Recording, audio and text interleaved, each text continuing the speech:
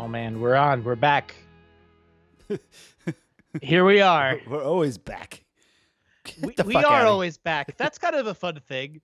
I like that about us. You We're know, not like- always here, but then we're back. Yeah. Being back is a great state. People love it when you're back. Yeah. You know, people aren't thrilled when you're lingering. If you're just around too much, it's like, guys. Yeah. you They're got- like, no. We need you. We need you when you're back. That's great, Ben. Oh, you're back. Perfect. just go away again and then come back again. Yeah, make sure you're not around too long. Oh Yeah. man, ladies and gentlemen. All right, so I've ranked them. I've ranked them, Okay. rated them. I'm shocked, actually, a little bit here how in sync we are. Yeah, it's really it's not too. All right. So remember in the yesteryear of the last year, the 2020 pandemic, AJ and I departed on a long, arduous journey of watching all the James Bond movies. To Mordor and back. We did not do the side quests, No side quests. just the main line story. Yeah, the main campaign. Yeah.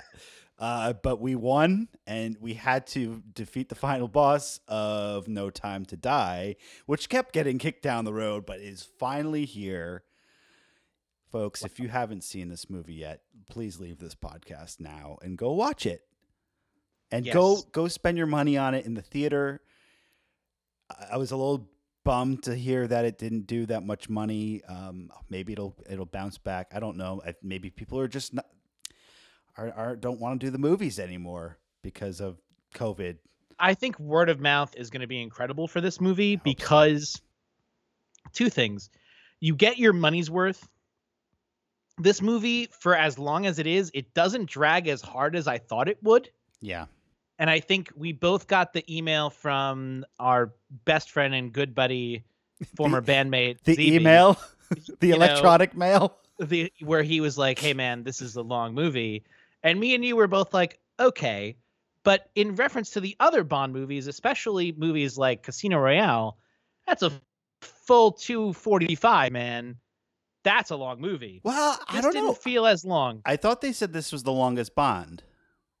This is the longest Bond. That's what I thought I read. I was enjoying my time then. That's interesting. Which, you know what though? Like, if it's longest Bond by a minute, like, Right. what difference does it make? But no, I agree with. I mean, honestly, a lot of the older Bonds feel like a slog at times because it's just a different era.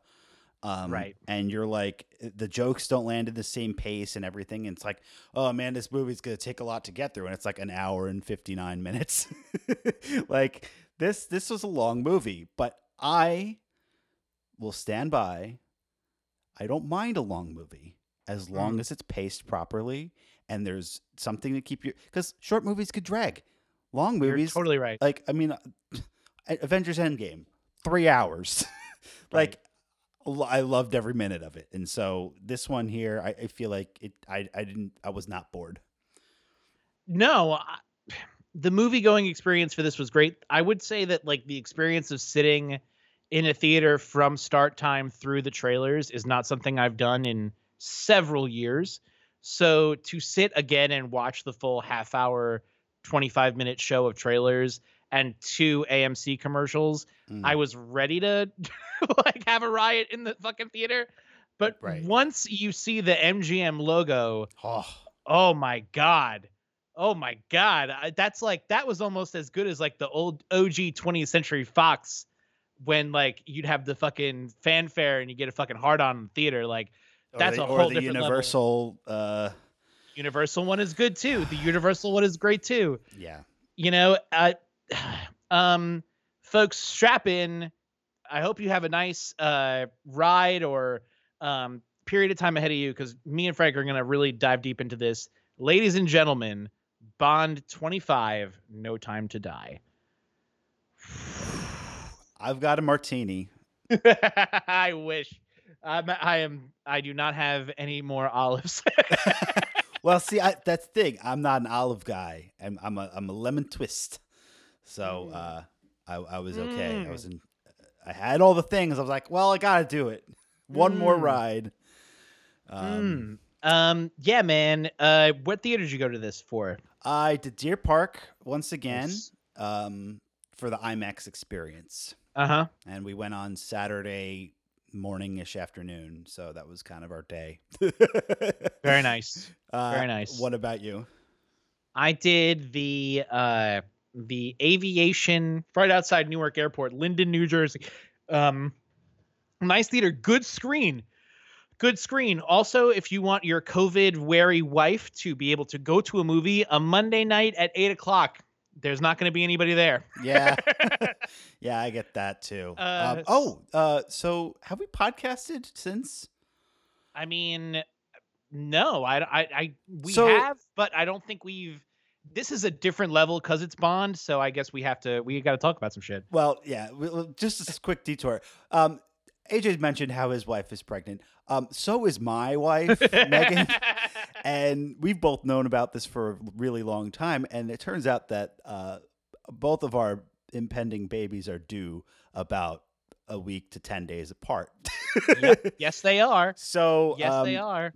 take a look, keep a lookout for the baby podcast coming up sometime in the next Long 2 lost months. babies. So yeah, December babies coming because, of course, Yeah, we this needed is more like December birthdays. This is like when Frank Hans and Henson were like, you know what, we got to make this Muppet Babies cartoon, man. You know, they were like, we can do this, buddy. But yeah, so absolutely, that was the same reason why we went to a daytime movie. That's what we've been doing too. Less people, and I don't mind buying the seats and being like, I'm just gonna go a couple seats over. Maybe it's not the dead center, but not next No, to for somebody sure. or whatever, and it's good. It's very nice. We're very lucky, to live in the modern movie going era. Reserved seating, advanced, popcorn technology. We're living in a great time. We didn't get snacks for this, but we brought our own, and did a little snow cap action, and Nice. that's my favorite movie candy of all time. I had popcorn. It was You get a basically breakfast. big bag of corn. Yeah. Had to. Oh yeah. Oh yeah. Do you artificial butter or no? Yeah. They're like, you want butter? I'm like, please. Yes. Come on. It's fine, and it's always kind of sad when you get to about that halfway point in the bag, and it's like, oh, it's gone. Yeah. I know what you're talking about. But I think these people with the straws on the butter dispensers, those are like the real sociopaths. oh, Like those guys are really crazy. and it really Okay, gets so in there.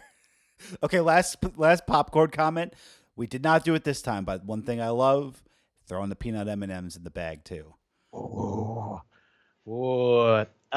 yo, do just real quick, just as a chocolate enthusiast from one to another, Costco has broken the rules of like candy branding for Halloween, and I literally got a bag of candy that had Snickers and Kit Kats and 100 Grands and Twix and Hershey's.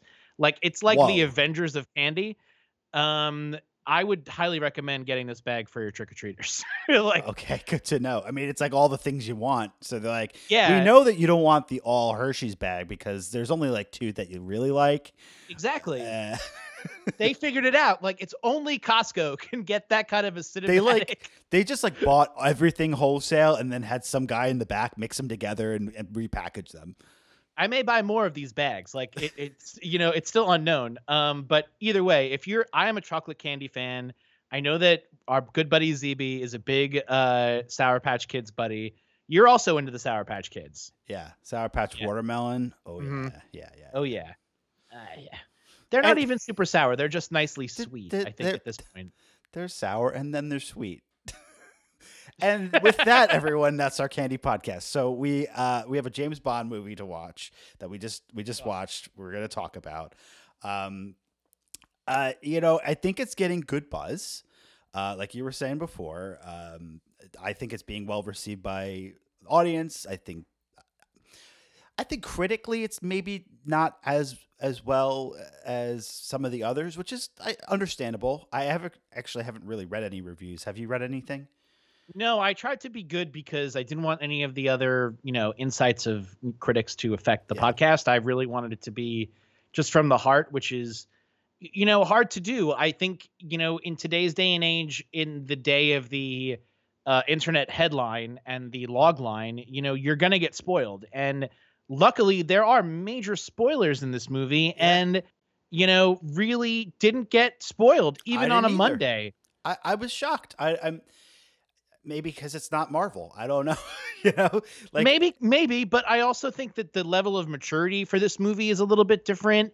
I think that for guys like us, we've really grown up with Mr. Craig, and I think that watching him kind of culminate his career in this way, especially after looking through the entire lens of the, official, MGM, broccoli Eon Bond, Productions, yeah. Eon Productions, like we've really run the gamut. So seeing this movie in as much, and I think I want to start here if we can, which I know is going to be controversial, but in as much as it was 25 movies up until this point, I think this movie takes a lot from Endgame and really kind of culminates an idea.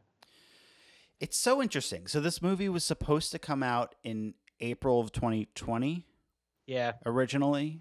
That was the original plan. We were going to watch either the Brosnan or the Craig movies and lead up to it, Yeah. and then talk about it. That was our original idea. Right. And then the pandemic hit and everything changed. So so April 2020 is 1 year ish from when Endgame came out. Do you really think that they took cues from that? I mean, I guess it's possible, but or is it just so similar? I mean, I know the movie making process is a lot faster than one would think, but it's like, did they see that movie and be like, all right, Did rewrite you the watch the script? doc on Apple TV?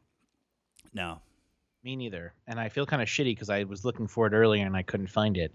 What I did do, I was listening to the official James Bond podcast. What did they say? Well, it didn't say anything about Endgame, but Well, no. but it was interesting. So I didn't finish. There's 6 episodes. I think I listened to 3 of them, and each one is kind of focused on a different topic, which is pretty cool. So like I listened to just like Bond in context, allies, Bond around the world. So they kind of the way we've talked about Bond, they break it down. There's an episode on music, one on the cars and the gadgets, and then just being Bond. So like it's been interesting because it has a lot of Who's interviews. hosting it? Who's leading it? The leader of the pack is Just British people from the BBC? yeah, some British guy. Hello, we're from the BBC. We're to talk about I Bond think his today. name is James King. So I don't know who he is, but basically they have all of the actors on. They've got people from behind the scenes. So it's entertaining. It was supposed to come out leading up into the original movie, and then they paused the podcast and redid it and reintroduced it over the past few weeks. So I still want to go back and finish it. I think it's interesting. But yeah, I also don't have Apple TV Plus right now, so that's probably why I'm not even thinking about that. But Did you watch The Baby Show? I'm going to send you the link. Onward and Upward. Okay. So on this podcast, yeah, they, is it worth a listen? Should our listeners go check this out? yeah. I mean, if you've gone on the journey with us and you listen to all the episodes of the movies, and if you're a huge fan of James Bond, yeah, definitely go check it out. And even if you're not, like, and you're just really interested in this movie, it'll just kind of complete the experience for you. Because like, I've always been really interested in interviews and hearing from the cast and behind the scenes and stuff like that, because it makes it, you can hear how excited they are about the product. Yes.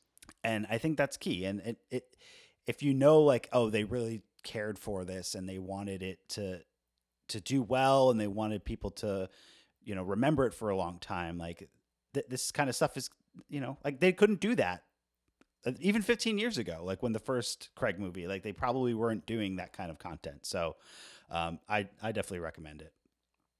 I'm definitely gonna check it out. So I think getting back onto the end game, the culmination of an idea. I think that there's something to be said that this movie. I mean, we're not going to get into full spoilers immediately, but this movie ends Yeah, in a way that James Bond movies do not end. it sure And I think, does. you know, in so much as we talked about through the entirety of the James Bond franchise, that movie to movie, it didn't seem to be that they were necessarily laying down plot lines to be picked up later as much as they were smart about being reactionary to what was going on in the culture to remain relevant. And I think that this movie, in as much as it's reactionary, it's also intentional in that it combines both the idea that, Eon knew that this is Craig's last ride. There's no more. Yeah. But at the same time, also understanding like this idea of who James Bond is will continue to live on beyond this film.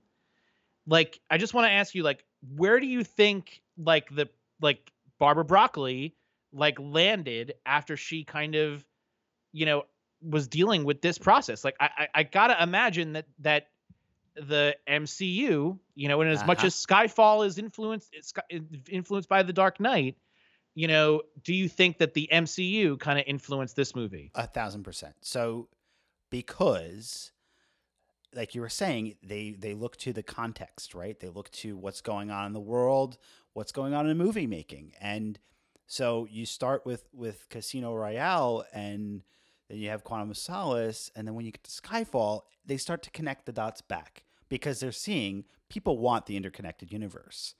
They're seeing the success that Marvel is having. And so by doing that and then taking the next few movies to really like lean in on the continuity, which is not something that Bond normally does, they absolutely were influenced by the MCU. And, whether they could predict and knew the way that the Endgame was going to go, or they just... Because obviously, even like in that year, in 2019, we had the end of Star Wars, we had the end of Game of Thrones, we had the end of the Infinity Saga, and arguably only really one of them stuck the landing. I think if this movie came out in 2019, we would be like, man, James Bond, they really stuck the landing too. I'm sure that we would have. I think that they really nailed what it takes to culminate a Bond, like in a way that we've never seen before.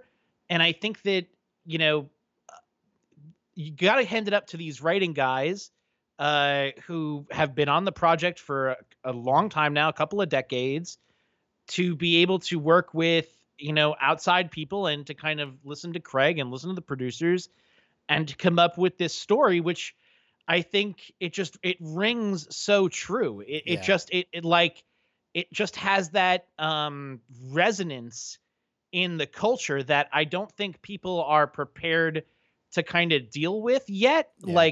And it's going to be interesting because even when you see like a Marvel movie or even the Marvel shows, as we've been talking about them, you see the kind of reverberation through the nerdverse of the implications of what they're talking about. And like really the plot device of this movie, the virus part, hasn't really rattled through yet. And I think that it's going to ring real hard, man. So one other thing to react to, I think the idea of this being a culmination, like we never really get that with Bond No, you're obviously right. from a storytelling perspective, because never happens because they really don't tell long form storytelling over the course of movies. So in one sense, yes, they really nailed it that way. But in another sense, they were able to like actually send off a Bond, which is something, or a Bond actor more appropriately, right? Yes. Like that's not something that we ever really get. Like Die Another Day happens and Pierce Brosnan's done, and that was it. Like, I mean, sometimes it's their last one, but I think a lot of times they're like, I don't know, maybe I'll come back for one more, or like, you know what, you're out. So the fact that they could go into this with Daniel Craig saying, "This is my last one. I'm done, guys." Like, and let's make it a big deal.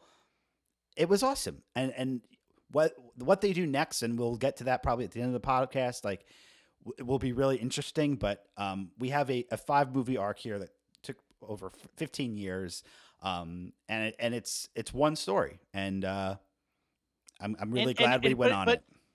Me too, and I'm really thankful for just like Craig. And like before we get into the plot game, like I just want to like take a second and like if he ever hears this, like dude, you're a fucking amazing person, and the way that the culture experienced you coming into it and dealing with you being James Bond, and then the way that you handled being James Bond and ultimately culminated this experience, like my hat's off to you, dude. Yeah. And I hope that, in the future, like I know Knives Out 2 is coming, and there's other projects that he's going to be in. Macbeth on Broadway this year. Like he's a tremendous actor, and I only hope the best for the rest of your career. And thank you so much.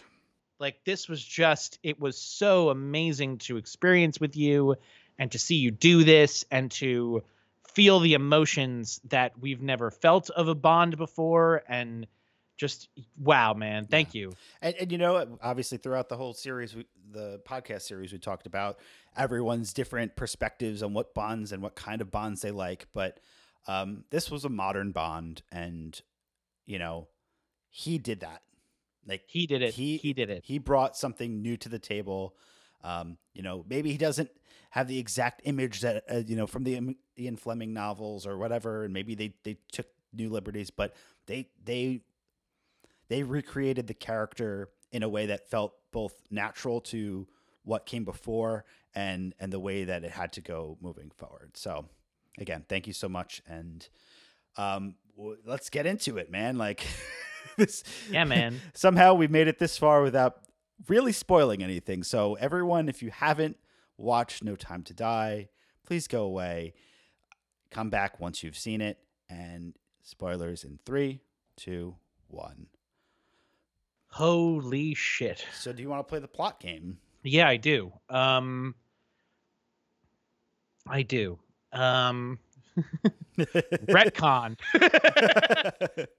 No. Here's the plot game. Bond, there's an explosion in London where a new virus has been, taken away by some suspicious forces unbeknownst to Bond. The MI6 also doesn't know what's going on, so they enlist their new 007 to go find what's actually going on. In pursuit of said information, we come to learn that this person is tied back to Madeline Swan, and that they have tremendous influence and power given this new viral weapon to potentially end the world, which is a plot we have not seen in a Craig bid. Like there has never been a global threat for Daniel Craig. That's a good point. And to see it here, it's been very personal stakes. It's been very personal. It's been very, different relationships. This is the first one where we are back to almost a Roger Moore era of the world is at stake and we have to fucking save the day here. Right. But it's also smart enough to know that we don't need a nuclear bomb because it's we do not the 70s anymore. And they have something that's very modern that, and I wonder, well, thank you for your plot game efforts. I applaud you. It's definitely a challenging one. It's long. But I wonder if part of the reason why they were very open to moving the movie several times is because we're talking about a virus. I am sure that laid very heavily into it.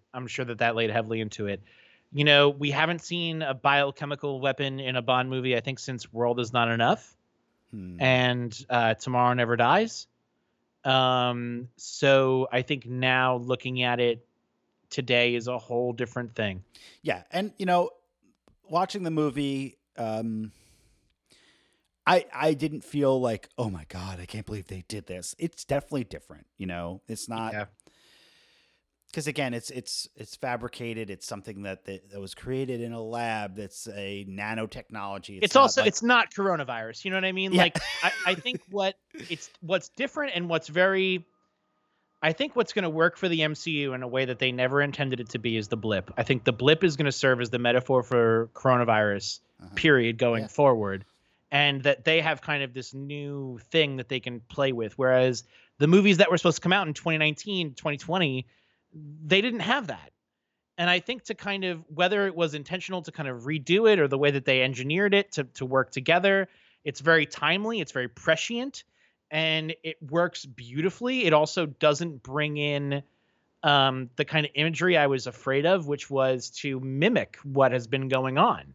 right, You know, I think that people would be very offended and very upset to kind of see COVID played off in these big budget movies, you know, as anything less than the crazy tragedy it's been. yeah, And I'm glad that they didn't, you know, there's no incorporation of what's going on with COVID in the James Bond world. And, you know, maybe we'll see that down the line. But to have this kind of play on its own, but have the similarities and differences to make it, you know, safe for the movie going audience, like, power to them. Like, they could have very easily ended up with a bit of controversy on their hands. yeah.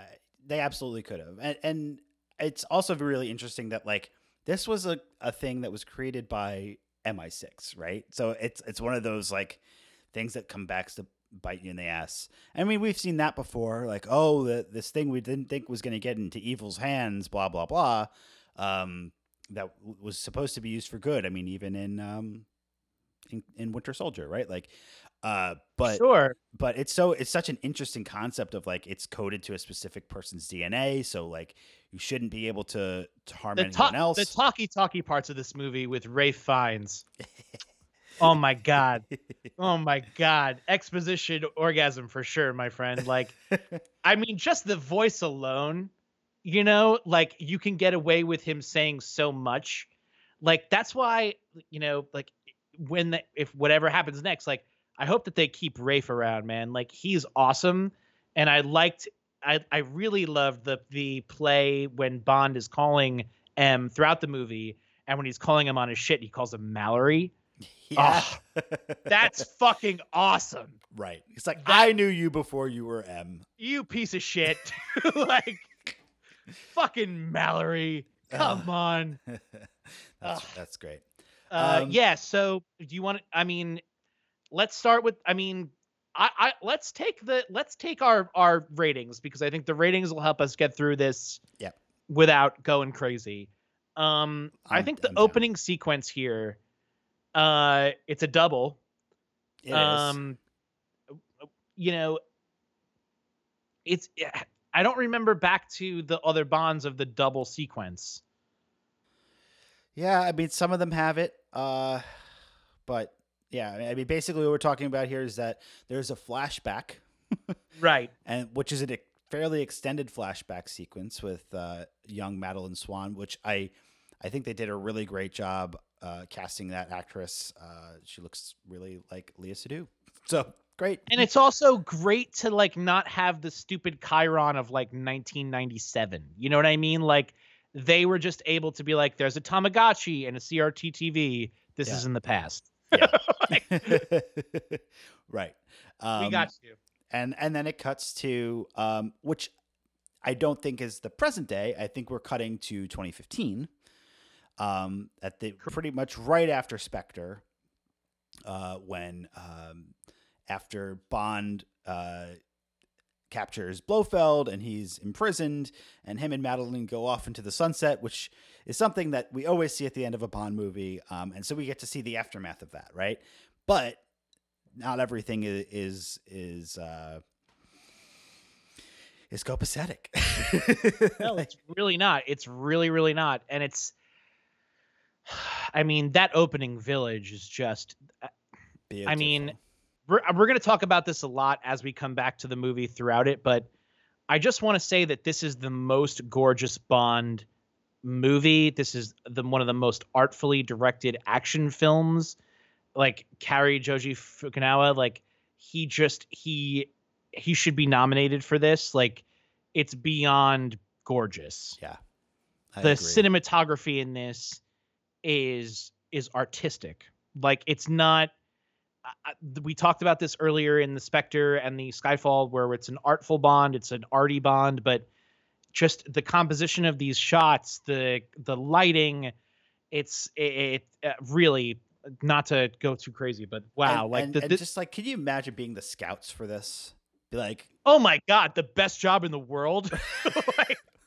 Go find this beautiful place that will work with this scene. Like, ugh.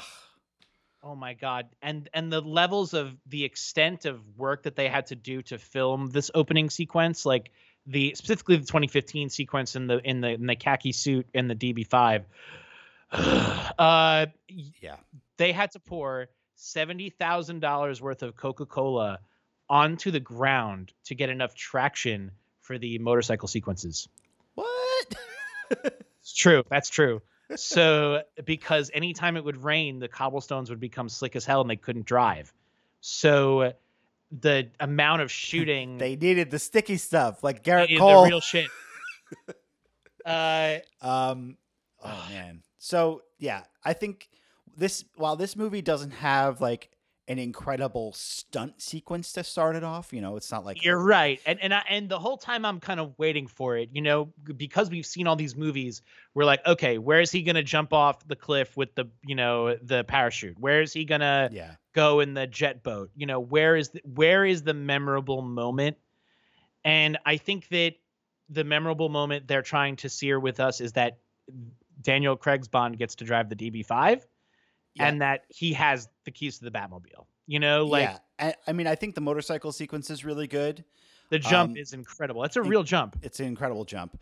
But the other thing that a lot of opening sequences don't do, and this is probably maybe a reason why I scored it a little higher than you, is because of the emotional context and the plot. It matters. It's not just this is some mission he's on or whatever. It's like, this is a continuation of what was happening before. Here's some extra information for you, and we're going to kick you into, the movie from here. So real quick. So the sequence where Bond goes to visit Vesper Lynd's grave, right? Mm-hmm. So we're in the theater. We went with a couple of friends, and we were sitting in the theater, and, you see the scene where you're looking at the grave, and then you see the Spectre card. And then I went, oh, Spectre. And then Shayna was like, what? And then when the explosion happens, Shayna jumped and screamed. She screamed in the theater 5 minutes in. And the people behind us were like, what's going on? But the real capper of it, the real capper is she couldn't stop laughing like Elaine with the Pez dispenser. Oh God. The people behind us got up and moved. Oh my God. She was like, I gotta leave, man. But that was a little jump scare in a Bond. Ooh, good one. Good one. Yeah. So I gave it a 9 and you gave it an 8. I went with an 8 only because I think that the shots are more memorable than the stunts. And I think that, as much as I love the DB5 sequence and, hearing some of the trivia that, they had, 5 different cars that Aston Martin produces special for these movies now. Like there's a special division within Aston Martin that just makes the Bond cars. That's amazing. Imagine that job. Yeah. That is the greatest. That is the single greatest job. I can't think of a better job, period. Like what? You're the scout. That's a good job. That's fine. That's cool. Are you in charge of the machine guns on the DB5? No. Okay. So, and the driving force of it, the negative ending, where you see him leave Swan at the train station, and you're kind of like, well, what the fuck is going on? Like, it's so chaotic for an opening. It's really chaotic, and you think that they're safe, right? And then things are just falling apart. So they basically she wants him to forgive Vesper so that they can move on and they can have a relationship, and then she'll start to say some more of her secrets and backstory, and Spectre finds them, and he thinks that she gave him up, basically. Right. And that they're never going to be safe. And then it cuts to 5 fucking years later. Just like Endgame. What? Just like Endgame. Just like Endgame. You're right. So, okay, so we get to, kind of back into the talking about the plot of this movie. And I just want to kind of kick it back to Jamaica, where we start the James Bond franchise with Dr. No. And also we know Ian Fleming had GoldenEye, which was his estate at Jamaica, where he would hang out and write the books when he was super duper rich and famous and cool. And I think that, once you get to Jamaica, like this movie, like it runs, like it kind of has it's a marathon, but it does start running when you get here, and you're kind of waiting to see, like, we've seen the trailers, we've seen some of the stuff about what's happening with Bond, but you're so curious, like when you get there, that you're like, okay, this is his estate. Okay, that's cool. All right, he's going to go in and, one of his buddies has been here, so he's going to go see what that's about. Okay, we're in a dance hall place in Jamaica, and then you get Felix, Jeffrey Wright. Woo! Oh, He's Jeffrey Wright as Felix is awesome. He's the best. I love him. He really is the best. Like in Casino Royale, when you first meet him, the relationship that he has with Bond, the way that we think about the CIA, like re 2006, like he's such a good kind of gray character for that time. Yeah. They used him correctly throughout the series, where they didn't overuse him, but they also, they gave him an amazing send off here. Yeah. Well, and it is surprising because he's not in it. Was the last one Quantum of Solace? He hasn't been in the last 2, right? Yeah, he hasn't been in the last couple. So like bringing him back was great. Another sidebar, like obviously he's done a lot of things right now. He just did What If. Coming soon from us. Just go and watch season 1 of Westworld. Because for Jeffrey Wright alone, that's all I'll say. Okay. The other 2 seasons, if you're really invested, go for it. But season 1. Yeah, and I think this movie kicks off in Jamaica, like, because that opening sequence is what, 20 minutes, 30 minutes. It's a long time. Long. It's so long. It lets this movie kind of have a prelude, and then they can go from there. So we both scored this plot a 9. I think it's pretty solid. Like, it's not too contrived. I think it's pretty believable that we were saying before, MI6 has some sort of weapon that they produce that gets into the wrong hands. There's some turncoats and blah blah blah. I like the little twisty twist of, like, Blofeld is actually controlling things, or he thinks he's controlling things, and he's going to try to kill Bond, but then ends up killing all of Spectre. Like, that's really great. That's wild. Like, that's really, really nuts. And you're like watching this guy, you're like, huh, like, why is he switching this thing out? Just like wants to save Bond. That's cool. Right. But I want to get back to this other point. So you're in Jamaica, and we've seen the trailers, and you've seen, what's her name? Natasha Lynch. What's her name? Lashana Lynch. Lashana Lynch, excuse me. And she picks up Bond, and we know from the trailers that she's going to be in a plane with him later. So, you're like, okay, what's kind of her role here? Well, I didn't even think we knew that she was a 00 agent from the trailers. She's like 2 years. But when you hear that she's 007, there was a gasp in my theater. Yeah. What about you? There weren't enough people to gasp, but I mean, there's an audible gasp. I knew that this was going to happen. Like, not like because I was spoiled. I just like, that makes sense. He's retired. If there's a new 00 agent, and there's all this discussion in the pop culture, like, again, they're listening. Are they going to make a new Bond? Is it going to be a woman? Are they going to have a black actor? All this stuff, and they give you Nomi as 007. And like after seeing the movie on Sunday, I saw my parents, and they'll probably see it eventually that they didn't care. And then my dad's like, how could they have a new 007? I'm like, exactly. That's the whole thing. That's the whole point. That's the whole point. They're trying to prove to you. They're like, well, they didn't retire his number. I'm like, they say that in the movie. Like, right. Because, yeah. When you get to that point and you get that reveal, I think that it's so important to put Bond beyond the conversation, right? So even if they're like, yeah, he's James Bond, he gets reinstated later, yada, yada, yada. No. The franchise itself, fundamentally at the beginning of this movie, is telling you, we are okay. We will be fine. It is you people that have to deal with this. And you have to reckon with the fact that there is going to be other 007s one day. And that the way that you've seen these movies up until now, you are very lucky.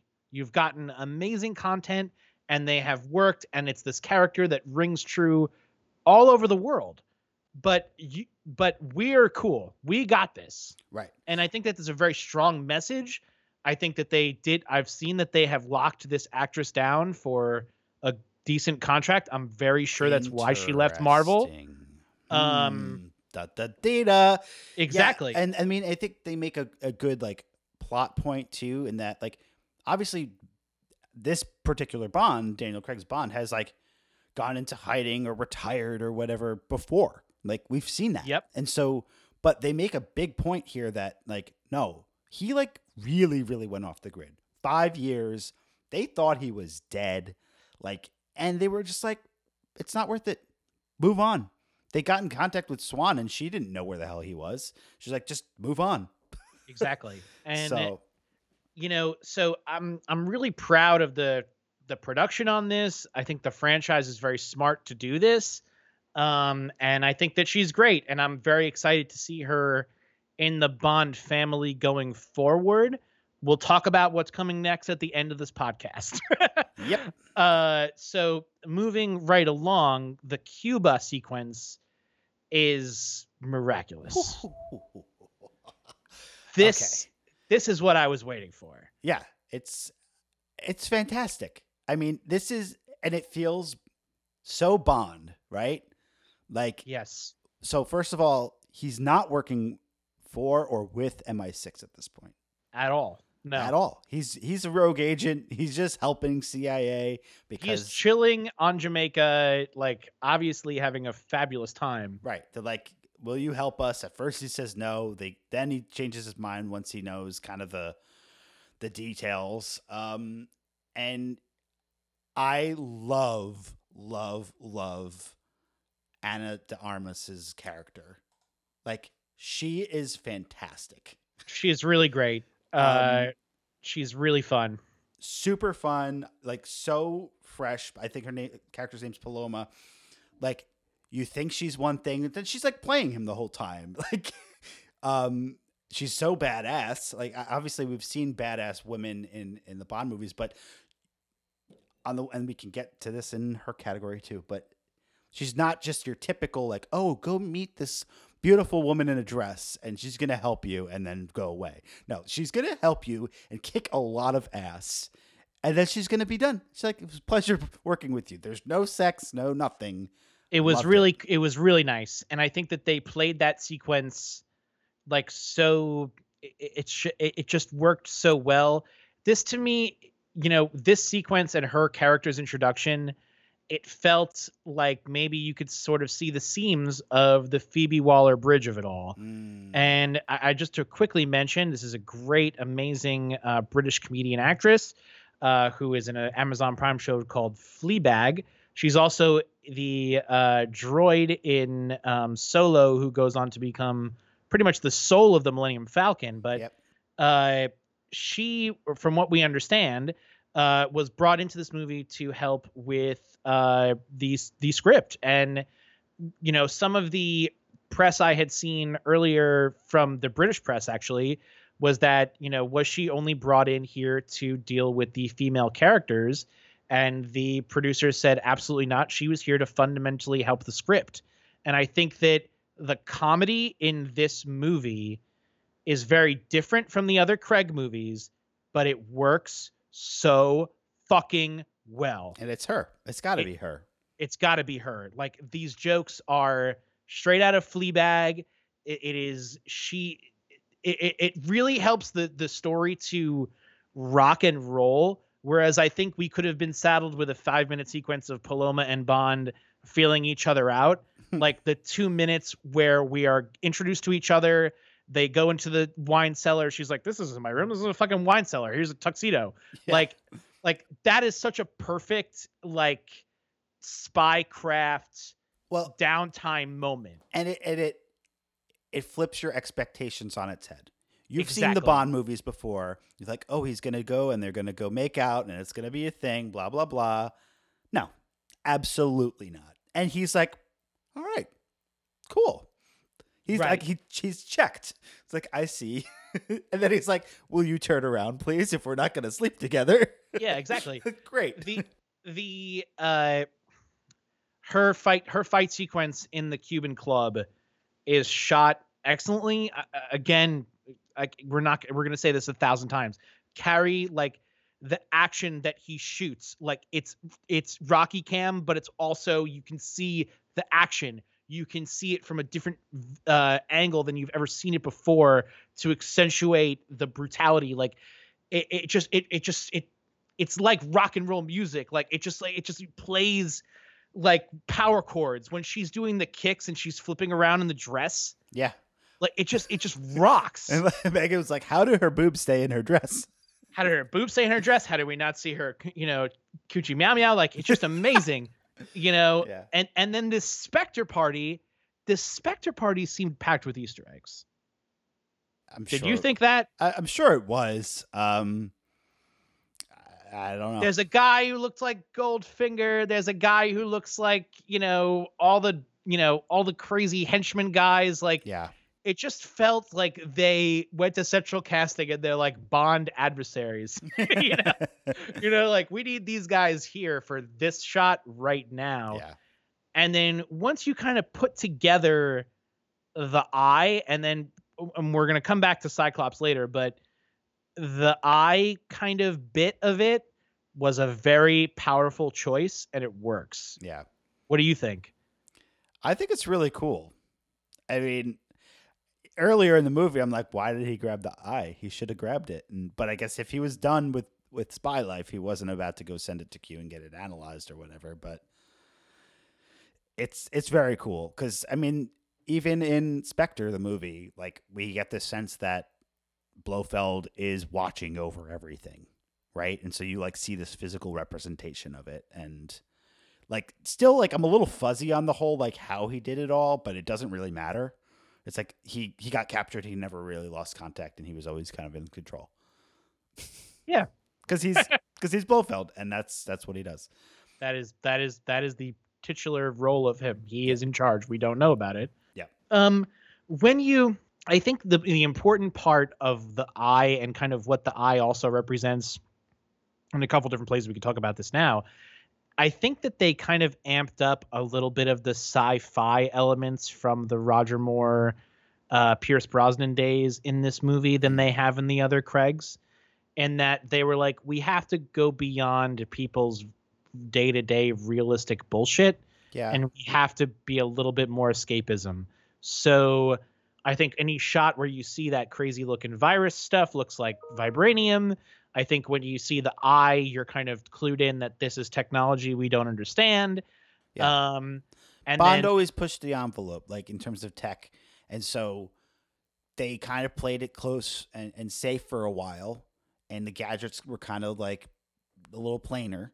Yes. And yeah, I agree with you. They kind of took another step forward to try to make it feel futuristic in a way. It was my favorite gadget. Can you guess? I don't know. The watch. The watch was cool. What would have been like in the theater? You'd be like, AJ, shut up. I've been like talking about. What do you think? I'm trying to remember all the gadgets. Fuck. As we transition into the gadgets Q car segment. That's okay. The magnets in the elevator shaft. Oh yeah. I That was loved very I cool. loved that. I was like, these are smart people. so They fucking know me. so quick sidebar. So we saw this on Saturday. On Friday night, we rented Fast 9 because we didn't see that in theater. Ooh, I okay. don't know if you've seen it yet. I have not seen it. Well, if you like magnets, go watch Okay, Fast 9. a lot of magnets. Lots of magnets. It's a very magnetic weekend. So is there more? I mean, there's more plot to talk about. Like, we didn't talk about the whole plot, but No, I mean, just, I think it's done well. I think the whole story well, from what? this is a Bond with a twist.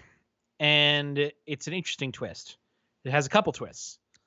But I think the first twist, and we could talk about in this section, is Bond's daughter. Yeah. And I think that I'm sure that this is the first time we've ever seen a Bond Junior. I've watched all these goddamn movies. Yeah, I don't think they did that. And I think doing do we believe that he's got a lot of juniors out there? Oh yeah, absolutely, especially in the Connery Moore days. Yeah, there's some babies out there. But this one, they were very smart to keep this away from the marketing. Yeah, and to kind of let it play on its own. There are moments when I really, really like it, and there are moments where I'm like, I don't know. This seems a little. I don't know. Where do you land on it? I think I like it. Again, this is another very endgame thing, and yeah. So, the more like I do agree with you. It feels like the whole movie feels very endgame. So whether they saw it first and then changed things, it's possible. But yeah, that I like it. I think it's something we've never seen with Bond before, because like we've seen him care about female characters like movie to movie that have held over, right? Like there's the Tracy of it all and Vesper, and so like having Madeline back like is appropriate, but we've never seen this. And I do like that at first it's like, no, she's not yours. And so at first I'm like, they should just lean into that, make it that be it. But then I don't know. It's like, why even do that? Like, I guess she just wanted to like hurt him. No, or does he never even believe her? And he's like, all right, whatever. No, I think the way that they do it is correct. I think if you have the part in the middle of the movie or in the middle of the movie where you say this is his kid, you stop the movie. And then we have to deal with the fact that like James Bond has a kid. Yeah. He didn't know he had a kid. It's not just a baby. It is a full-blown kid. Right. And it has his eyes. And it has his eyes. And it's like yada. I think she's like 4 years old in 9 months. Yeah. I think that they save a lot of time in the movie to be able to be like, she's not yours. Don't think about it. And then we can kind of subtly wonder as the audience, well, is she? Maybe she is. And maybe then they she tease isn't. it throughout because the way that she talks to Safin about it, and he's like, his daughter, this, that. So it's like characters are saying it, and it's confirmed on screen before he knows it. The ambiguity works. Like it really lends to the idea. I think that if they had gone full Endgame and made it like he's away with his daughter and they have this little house and then he gets come back, like I don't think that would have worked as well. I think to do it in this way allows both us as the audience and James Bond as the actual character to like absorb this fact, deal with it, figure out his basic relationship to her, and then move on, which is he wants to protect her. He's a loving, good man. And I think that through the lens of seeing it this way is one of the first times we ever get to see like the morality of a James Bond like actually have to come into play. Whereas like when he's driving this car and they're fleeing, that is a different level of stakes. Right. Yeah. Like even if it was just him and Madeline, like he's going to be a little bit more reckless than if it's just him. I'm backwards. he his like recklessness will scale down based on who's in that car, right? Like, and so we've Yeah. seen it before when there's someone he cares about, but like this is even more like, oh, I can't, go over bumps, stuff like it's still crazy, but um, I do think that there's an element that, and I'm glad they didn't do anything that she's like, James, don't do this or blah blah blah. Like it's like they're being about to be murdered. Like they need to. He's the best chance you've got. Like trust. Well, him. that's where like kind of I identify him with him is that like I would do anything I physically could Mm-hmm. in my Toyota SUV that I could. Like it Right. wouldn't matter. You know what I mean? Like I would literally do it. Would like there is no level of compromise that I would go to protect my kid. Right. You know, like it is just I would protect them. Right. You know, Yep. and I think that they play that really well. And the excellent the car chases in this movie are on a different level. Like it's just the stunt performance, the stunt drivers, the thematic plot elements of it, like especially the sequence where you see the two SUVs going towards the compound and they're driving away only for them to redirect and come back towards them. Yeah. Like that's just it's so intentional and thoughtful, and then to see the helicopters and the new Land Rovers and the bikes, just to see plot with the story combined again. This is the future of cinema. Yeah. It's not that there is this extraneous skiing sequence in the middle of the movie. I got out of the movie. I was like, AJ's gonna be so happy there was no skiing. There was snow. Sorry, there was that's your ice. crazy wave file. Oh man. Snow and yes, ice. there was it's no fine. skiing. But yeah. So the last thing I'll say about the plot, we haven't really talked about Safin at all. So we No. we learned that he killed Madeline's mother. Correct. He was looking for Mr. White. Correct. But Mr. White was not there. Of course. And basically he's got this vendetta against Spectre because Spectre killed his family. Yes. So we've got two villains. But who is his family? Keep that in mind too. His family is the controllers and proprietors of the Poison Garden, a USSR Soviet-based island laboratory for chemical weapons. Right. And I think that as complicated as those sentences sound, the end result to get to the lair he inhabits at the end of the movie is so worth it. It is.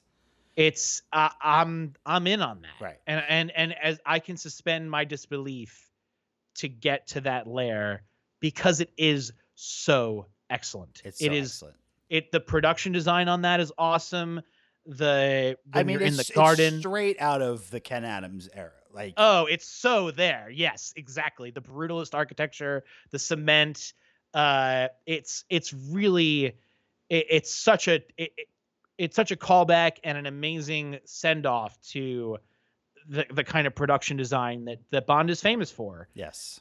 And I think that it works. I think that if they, as convoluted as that was to get to that set, I'm in. Yeah. So just to tie this loop back up, so basically Safin is he's the one that's orchestrating the change of the device in Cuba. So he's the one that is in control and kills all of Spectre. And then he even meets with Madeline after reuniting with her, whatever, I don't know how old she was, 20 years later. And to try to kill Blofeld to get his revenge. And so let's talk about this for a minute. So yeah, we have, first of all, we have Bond and Madeline reunite for the first time in 5 years after they don't see each other from when he leaves her to get on the train. Yep. And they're going to see Blofeld because reasons. And, you know, Madeline is the only one that he talks to. She's the psychiatrist or whatever. And so they both go, but before that, we see Safin with Madeline, and gives her this poison, the nanobot technology thing that is specific to Blofeld. And I guess otherwise, does he already know about the daughter or no? Like, what's his threat? He was going to kill everybody she loves. The standard villain plot. You got to imagine. You'd hope he knew about the daughter, right? I guess Maybe knew. he didn't. Maybe he didn't. Either way. So she can't go through with it. James touches her. There's a great scene with Blofeld. Like, Christoph Waltz back. Like, he was one of the highlights of the last movie. Poor Christoph Waltz, man. Yeah. I mean, this scene is very nice. And he is equally menacing in this as he is in the really menacing scenes of Spectre. But this guy needed pages and pages more of dialogue.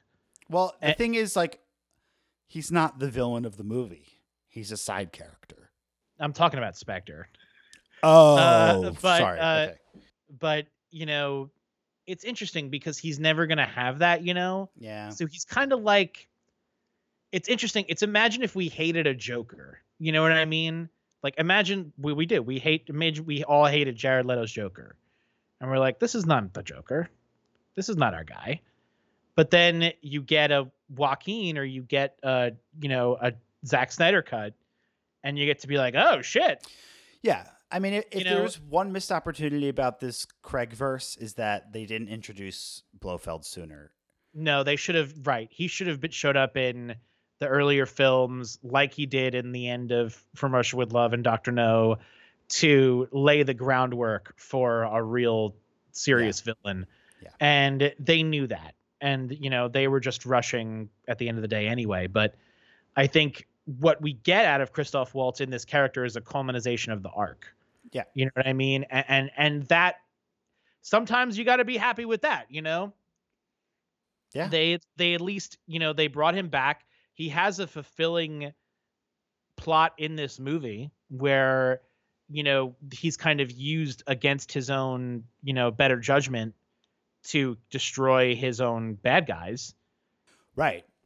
That's a great twist. And obviously then we also learn that he was the one behind the beginning of the film in splitting up Bond and Madeline. And he's just continuing to torture James. He knows how to do it. He's really good at it. Very, very good. You know, I think that these Bond movies, and this is only because I just watched The Sopranos, like they both benefit from some really generous retconning. Yeah. And you know, they left a good well of stuff to dig with Mr. White and Blofeld. And also to have the loom of Spectre be more important than the actual Spectre in a way that like the bad guys in the MCU can't. Right? Like the idea of Ultron can't loom larger than you know, the idea of Thanos. Right? Like it has to be that Ultron, he caused some shit, but like Thanos killed half the universe. You know? Yeah. You know, like there's a differentiation of levels here. There's levels. They're padded, they're carpeted, they're nice. You could sit on them like ancient Egypt. Check it out on Netflix, folks. So I don't know. I like this scene. Again, I think that there should have been more Christoph Waltz. They're very smart to bring him back. I think the scarring and the makeup on him was very good. I'm excited to see more Christoph Waltz with Daniel Craig. I hope that Rian Johnson knows how good the chemistry is and is saving that for Knives Out 3. That'd be fun. You know, really get him some and also, has anybody seen, you know, Christoph Waltz be as badass as Hans Landa? Like, will there ever be a more menacing character in film history than Hans Landa? No. Like, he's the happiest Nazi in the world. Like, you can't beat that. Like, you know, so, but fun to see him here. I thought the fucking overhead track seat system, that has to get uncomfortable. Yeah. I mean, you're just stuck. I mean, you just can't do anything. What do? You got to take a piss. You got to take a shit. What do you do? I mean, I don't know. That's a whole thing. Does he have like a Magneto cell where it's all like plastic and shit? Like what happens in there, you know? I just how did he get in contact with everyone? What does he does he have an eye inside The of his eye, eye? it's the eye, it's the eye. And I love that they don't explain it. They don't That's explain it. genius. Like they're not like, oh, it's an ocular implant in his eye and he could see through his left eye and his right eye at the same time. No. So they're like, it's doesn't like a matter. Nick Fury sort of Absolutely. like thing. Okay, fine. So anyway, he dies. Oh but yeah, brutally, which like I love the tension in that, right? Like you know it's happening.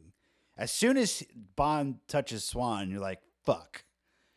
He's gonna lose control and he's gonna hit Blofeld, and that's gonna be that. Like, but they just milk it for every second of its worth, and it's great.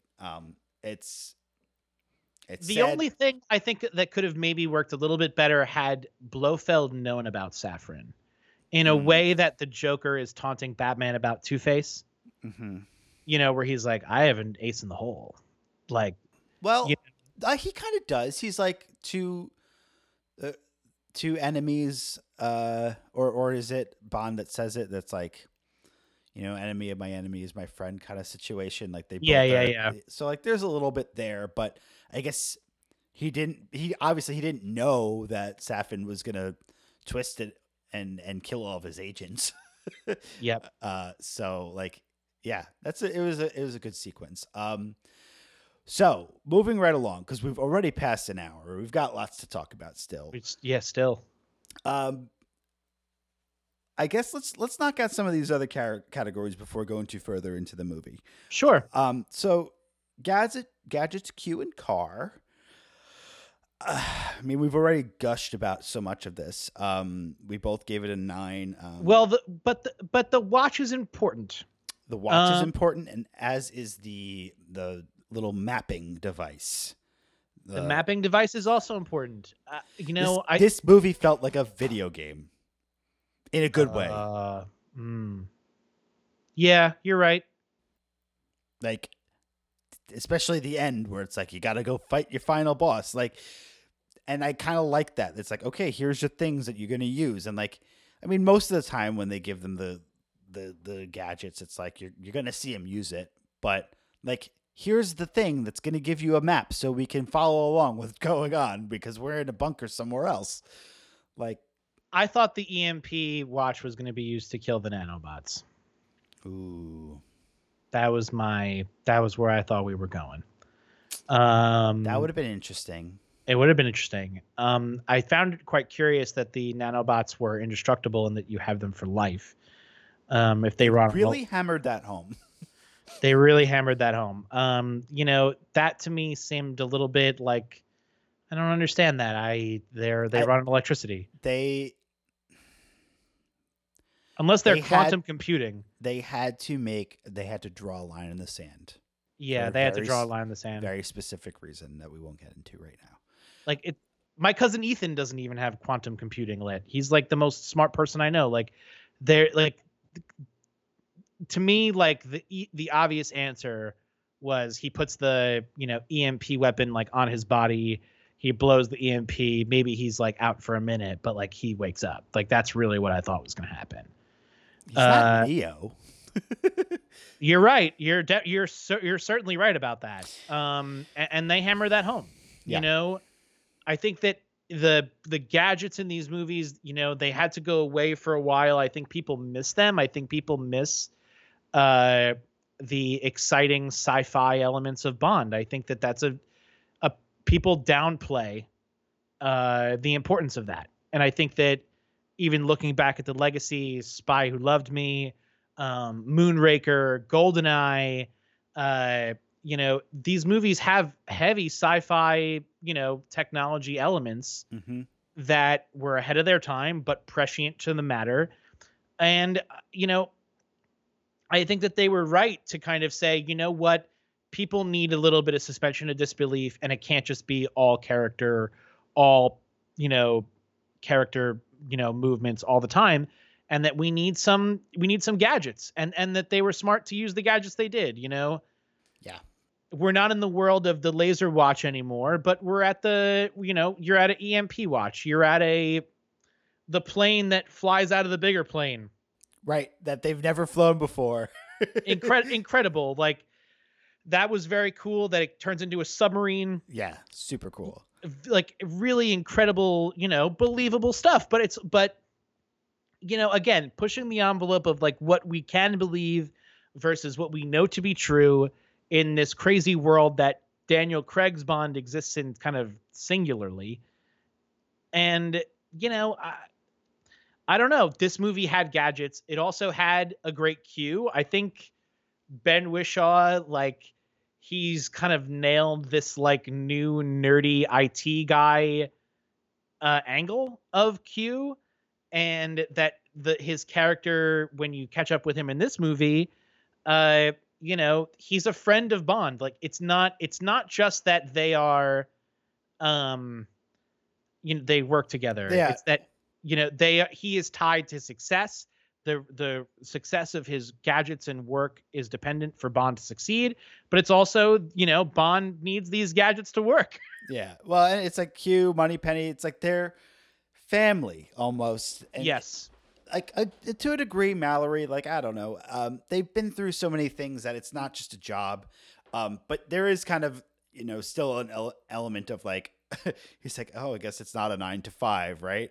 And you've got that cool scene when they go to his apartment and like he's about to make dinner for a date. Like, Yeah. and that's great. Like you get to see him as a real person instead of just like a guy that creates all these cool gadgets. Were they saying he's coming over for a date? They did. Okay. They did. Which at first was very confusing to me because I was like, wait, Emma's coming over? I think that's who I assumed that he was. But no, they mean that he has a male partner. So great. I mean, the idea that a character named Q being gay, that definitely works. Yeah. Like, so what is his name? that's fine. We don't know what his name is. No, we don't know what his name. That's actually a great bit. That's very funny. I wonder what the old Q's name was. Yeah. That'd be funny to go back and ask. Yeah. So yeah. I think his performance in this was great. I love his man in the chair aspect to Bond nowadays, where when, the end of this movie, Q figures out what's about to happen. Yeah, it's so interesting because like at a moment, and I think about this a lot as I'm watching movies and TV shows that have been made in the era of the pandemic. For a moment during this movie, I was like, oh, that must be because of the pandemic. But I'm like, no, probably not. It like, I just felt at times like he was like distinctly separated from people. But I guess that's just the way he is. Like, that's the way he works.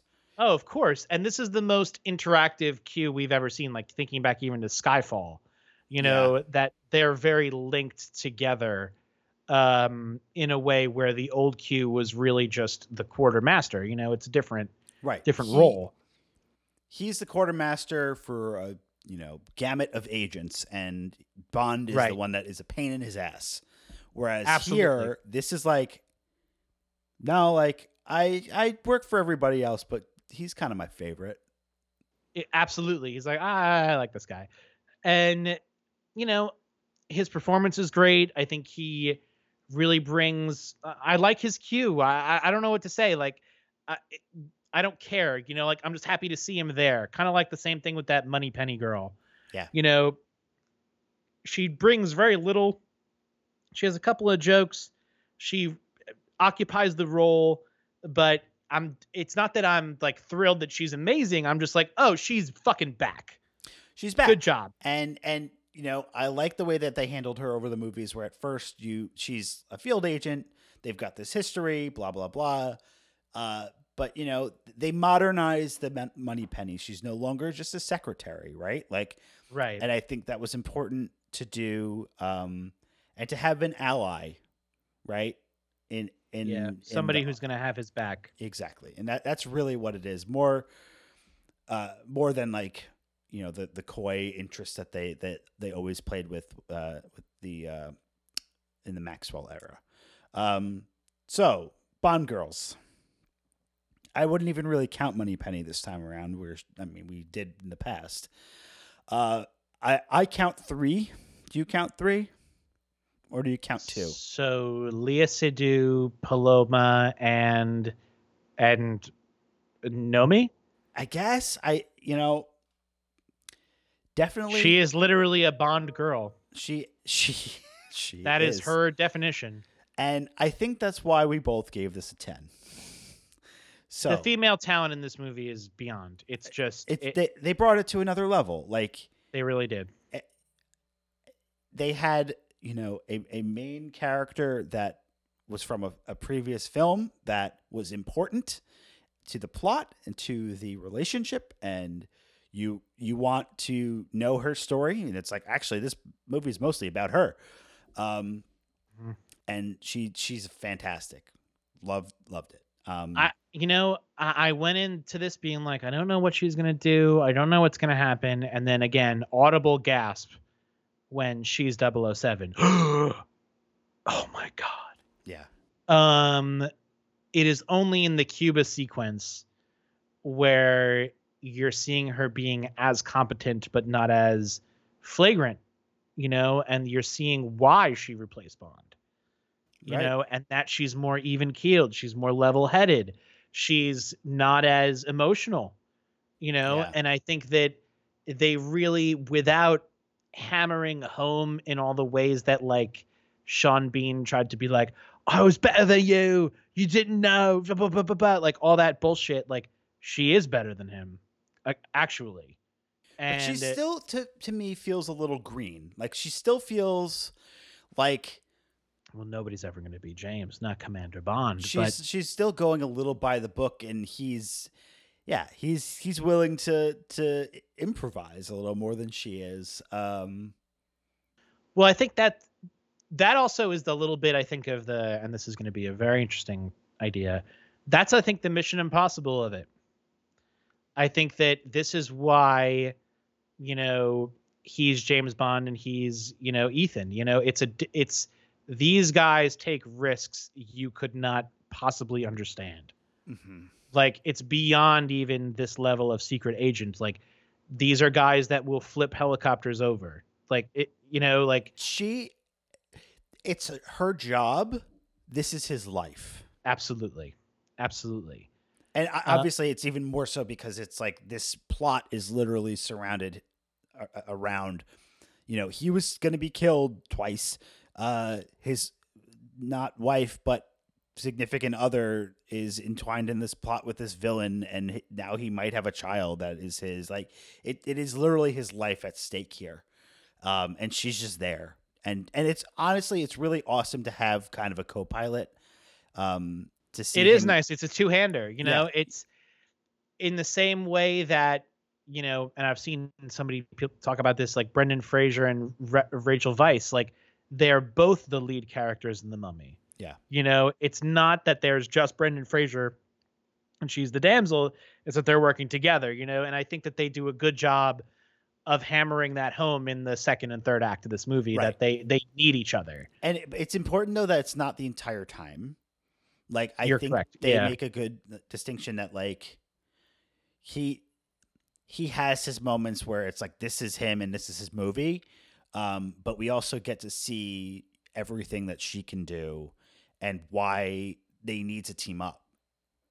Yeah. And when you kind of see her, like, anytime you see her in action, like, even the title line, the way that they kind of play it with the two of them, like they give her the, the roll credits line, this is time to die, like, and they give them the inverse. Like, I don't know. I think she was really wonderful. And, if they go on, I think, just to allude to what we think could come next, I think a 007 movie, just call it 007, dealing in the same way that these movies have been, reactive, dealing with the loss of the real James Bond and who is going to be 007. What does that really mean? Like, is she taking on a new mantle? Like, are we starting a new character here? Like, what does that mean for the future? I think that could be a very viable, if not, long term, it could be a viable sequel entry, that maybe it's not James Bond, maybe it's just 007, but what does that mean? And like, how do we navigate that now?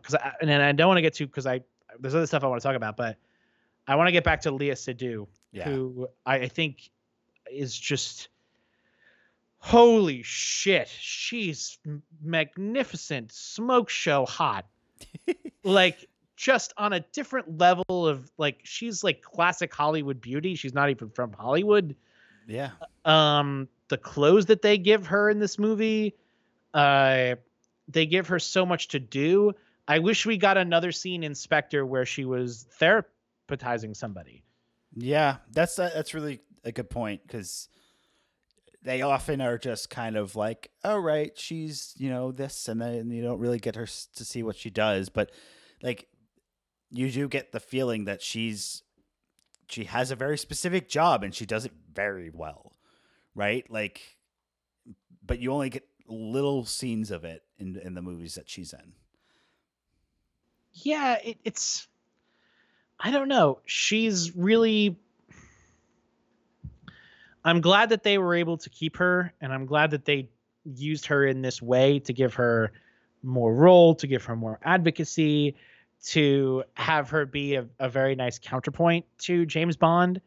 Yeah, just thoroughly impressed by her. Loved her. Ana de Armas also, obviously, fabulous work. Not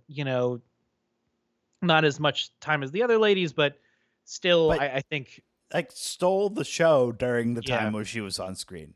When she's on screen, you can't look away. Yeah. You can't. And she's so lovable and so funny and so jovial. I think that's like one of the jokes I think that they were trying to play with us, is like all the new characters were smiley and happy to be there.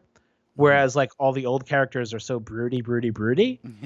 And it's kind of like looking at us like, oh, you guys are like happy to see this crazy shit. Yeah. Like, what the fuck is that about? You know what I mean? Like, why are you thrilled for this? And that was definitely interesting. And I don't know. I liked all these ladies. I thought they were really good. Yeah.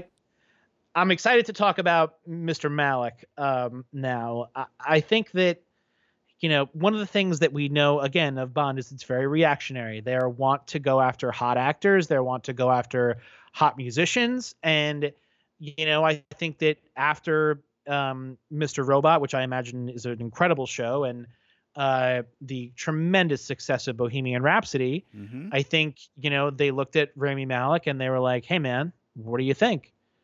And, he's almost there. It's not his fault. It's not. He's fantastic, and he's a fantastic actor. They did not give him enough to do. Yeah. I just think that, like, in a movie where you have Rami Malek and Christoph Waltz as these two pillars of villainy, and they have this, like, but so much potential that you don't do either one to 100%. And I just, that's to me kind of the biggest flaw of this movie, and that, like, it's tied and it's an emotional connection, and he has this vendetta against Spectre, and he's the Two-Face to the Batman. He really is. Like, he is exactly like James in so many ways, and they talk about that, how they both have similar visions and obsessions, but they go about things in a different way. But he's barely in the movie.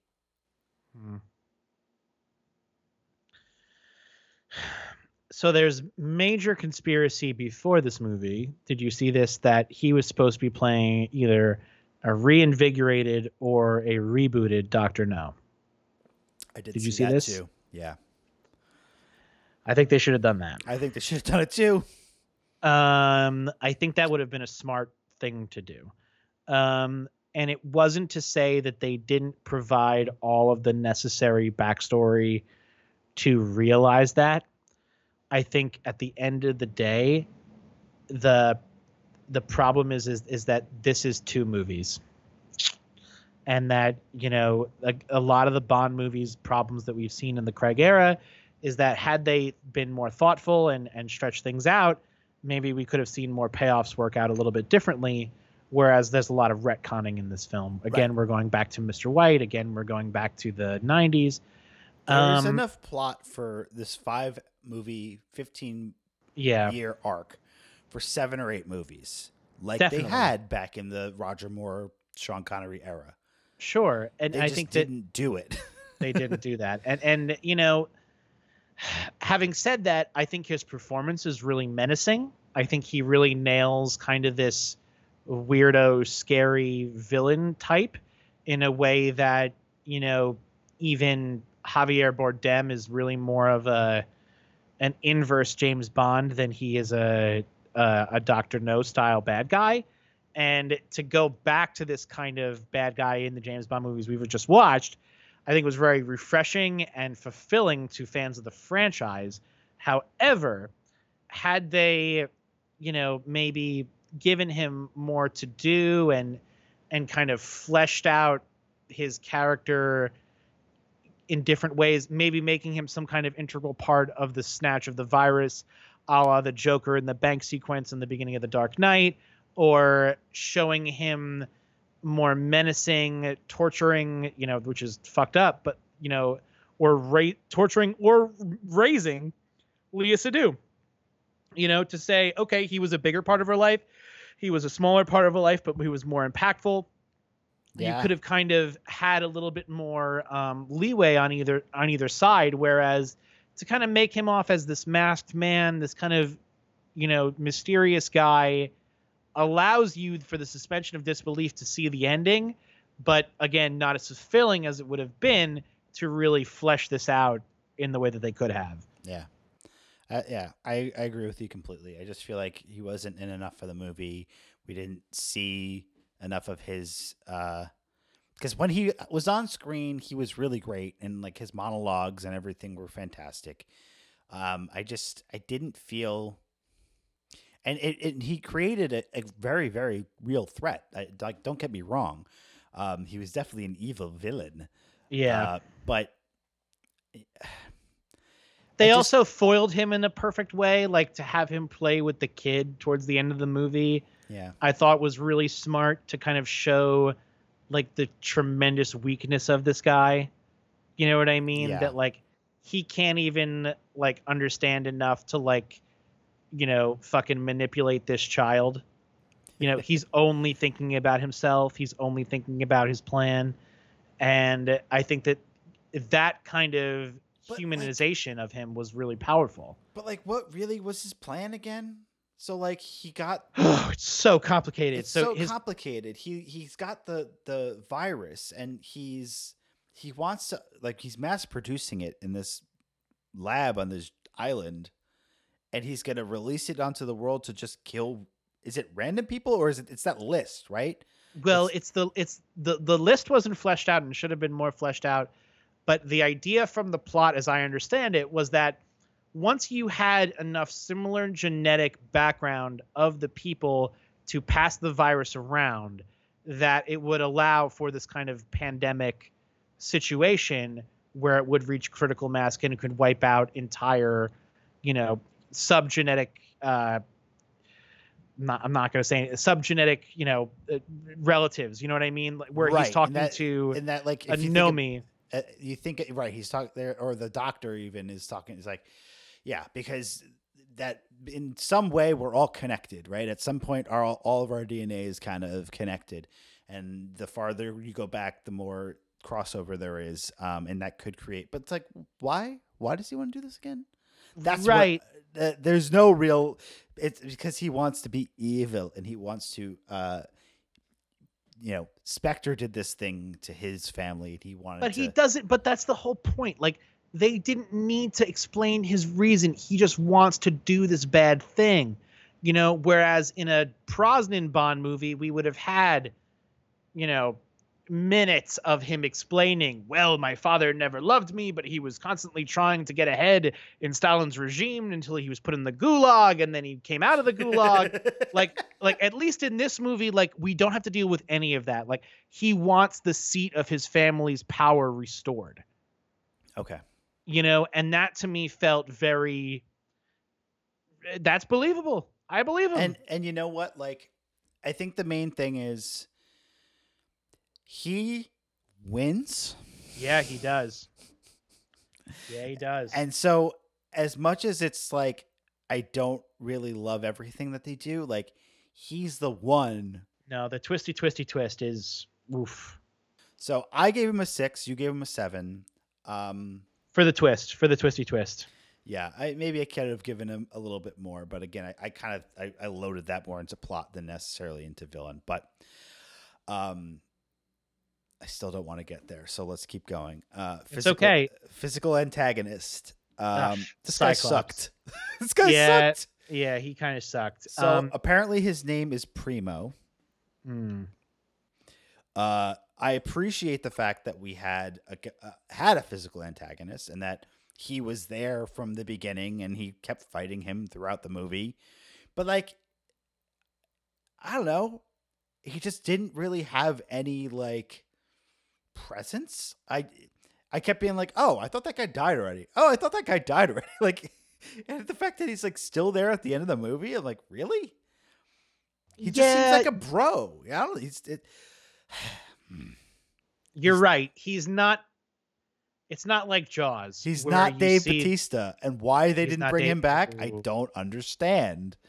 There's no way Dave Bautista died off that train. Come on, dude. Dave Bautista is in Dune, and Dave Bautista talks about Dune like he is a very significant role. So I think we're gonna see like major Dave Bautista stuff in the next couple of weeks. Great. He's a Harkonnen. He's one of the really, really bad guys. I think that he's gonna be. He didn't do Bane or no. He was trying to be Bane and he didn't get to be Bane in Suicide Squad. So then he was like, I'm going to go be a major character in Dune. Something like that. Like that. He's very smart with his choices, like he say what you want about him. I think he's very intelligent with the roles that he takes. I think his role in Spectre, as brief as it is, he is menacing. And He's I think super menacing. And brutal. And, I would have loved to seen him come back here again, but for us to see more of him, and I really want to see Stuber. And again, I want to see more Dave Bautista. I think he's a very good guy. This guy, I didn't give a fuck about. You're right. Like, had they cast maybe a more, recognizable actor or somebody to keep us quasi invested in who this guy was. Like, I think that's it. He was really generic looking. Yeah. And, I'm sorry to whatever your name is. The Cycloptic community. But like, it didn't, I didn't always get the vibe that I was like, oh, this is the same guy. It didn't stick with me. Although he had a pretty awesome death. He has an incredible death. It's an incredible death. It's one of the nice little CGI moments of that movie. And it looks believable too, where it's like, this guy's eye is short-circuiting his fucking brain. This is fantastic. and Bond delivers the best line. What does he say? I think it's like, I blew his mind. Oh, fucking A. Classic Roger Moore. That's so good. OG Sean Connery shit right there. So I gave him a 4. You gave him a 5. Yeah, I gave him a 5 because I feel like the idea that his name is Cyclops is fun. I don't. It's Primo. Yeah, I think that he'll be remembered as Cyclops. That's what Bond calls him. All right. Okay. James Bond. This is the big one. This is the big one. So again, we talked about this earlier. We said, thank you. And again, also thank you. But where I think we're going to differentiate here, and this is the big spoiler, is that this Bond has to do something no other Bond has ever had to do in the entire history of the franchise, which is believe and understand that they're about to die. Yep. And, the whole movie, I'm like, there's no way they're going to kill him. That's so obvious. The name of the movie, like, yeah, he'll go on. But I think that they want to, in my head, I was like, they want to keep him alive so that they can come back to him later on. Maybe he becomes a new M, I don't know. But, the idea that they would definitively kill this character is something I never could have imagined, and I only could have accepted in this exact format. Yeah. What do you let's just talk about that. What do you think about that? So I kind of am in the camp of I felt like this was gonna happen. Not Mm, spoiled, not anything like that. I just was like, right. I could see them killing him. Um, you know, thinking about the context of he's been Bond for 15 years, they're really hammering home this is his final movie.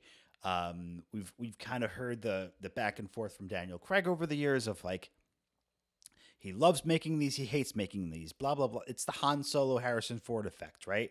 Yeah, it really is. So I just I don't know. As we got towards like the middle to the third act, I'm like, I kind of have a feeling I know where this is going, and it did go the way I thought. Now, what I will say is that it was a very specific choice that they made, and like we were saying earlier, like they had to draw a line in the sand and make plot reasons for why things had to happen this way, and like added like another 10 to 15 minutes to the movie where like in a normal James Bond movie it ends with him saving the day, getting on the boat, and you know, yeah, but they had to go through the loop of like, nope, the things are closing. You got to go back to find the guy, blah blah blah, and then ultimately, you know, the rest happens. So maybe they wrote two endings. Maybe they were like, I don't know how we want to do this. Maybe they shot two. I Well, think that's usually what they're doing now. Like even going back and listening to what they did for even like a show like Sopranos, like they shot multiple endings of the finale and multiple endings, whereas they were trying to deceive people who were leaking. You know, we got to imagine that's why we thought that there was going to be a wedding at the end of Endgame. Turns out to be a funeral. You know what I mean? Like there were people who had seen what they're setting up and looking at the shots and being like, "Oh, well, they can't be doing this. They're obviously doing this," you know? And I think we live in this kind of world where, you know, we've seen a Batman, you know, almost die. We've seen Iron Man fully die. mm-hmm. And to see this now, I think the culture is finally ready to accept this. And they did it the again, the saving grace for me is that plot point from the villain where he has this insurance policy where he has the virus encoded to his daughter and his lover that if he sees them again, he will kill them. And to me, as a man, if that was the truth, I would rather die. You know, like I feel that. So I think for the guys who are, you know, super duper James Bond, you know, and they're like, he would never do that. I think bullshit. I think look at your fucking kid. I think look at your wife. I think look at your world. I think that this is a sacrifice befitting of a James Bond. Right. Yeah. Like, and the thing is that he had a choice to make. He Yeah, was either going to save the world and be able to live but never see them again, absolutely. or he had to save the world and sacrifice his life because he was never going to be able to see them again. Like he couldn't do both. He was too injured. He wasn't going to get off that island. Like that was never going to be the case. And so, yeah, it felt very Dark Knight. I mean, Dark Knight obviously has the ambiguous Dark Knight Rises rather has that ambiguous ending. Is he alive or not? But it also Right. really, really felt Endgame to me. Like he had the Tony Stark sacrifice. Like, Oh yeah, and it's earned, and it's like amazing how we're on the missile silo island, and he's gonna go. yeah, You know, talk. I was crying. I was close, man. I wasn't all the way there only because once you kind of figured it out, I was just too busy processing it. Yeah. You know, I was just like, oh my god, Well, oh and I think oh that's my because, like god, I said, I kind of felt like it was you going to felt it. come, and so like as the movie was getting towards the end, I'm like, oh my god, this is going to happen. It's going to happen. It's going to happen. It just like got me towards the end there, and you know, it's like again to his performance, like this. He did an amazing and incredible job over these movies. Um, and just elevated this character. No other James Bond has died. Like that's crazy. It's crazy. It's really crazy. And you believe it, you feel it. It's earned. Like it's just it doesn't, you know, how many Bond movies are there? It ends, you think he's dead and he's back in M's office at the end, like Right. whereas this movie, like you get all those beats and you get the idea from Endgame and from the MCU and from television that no, we got to sit on this. Yeah. We're not going to have, it's not going to be Zack Snyder Superman funeral. We got to sit with M.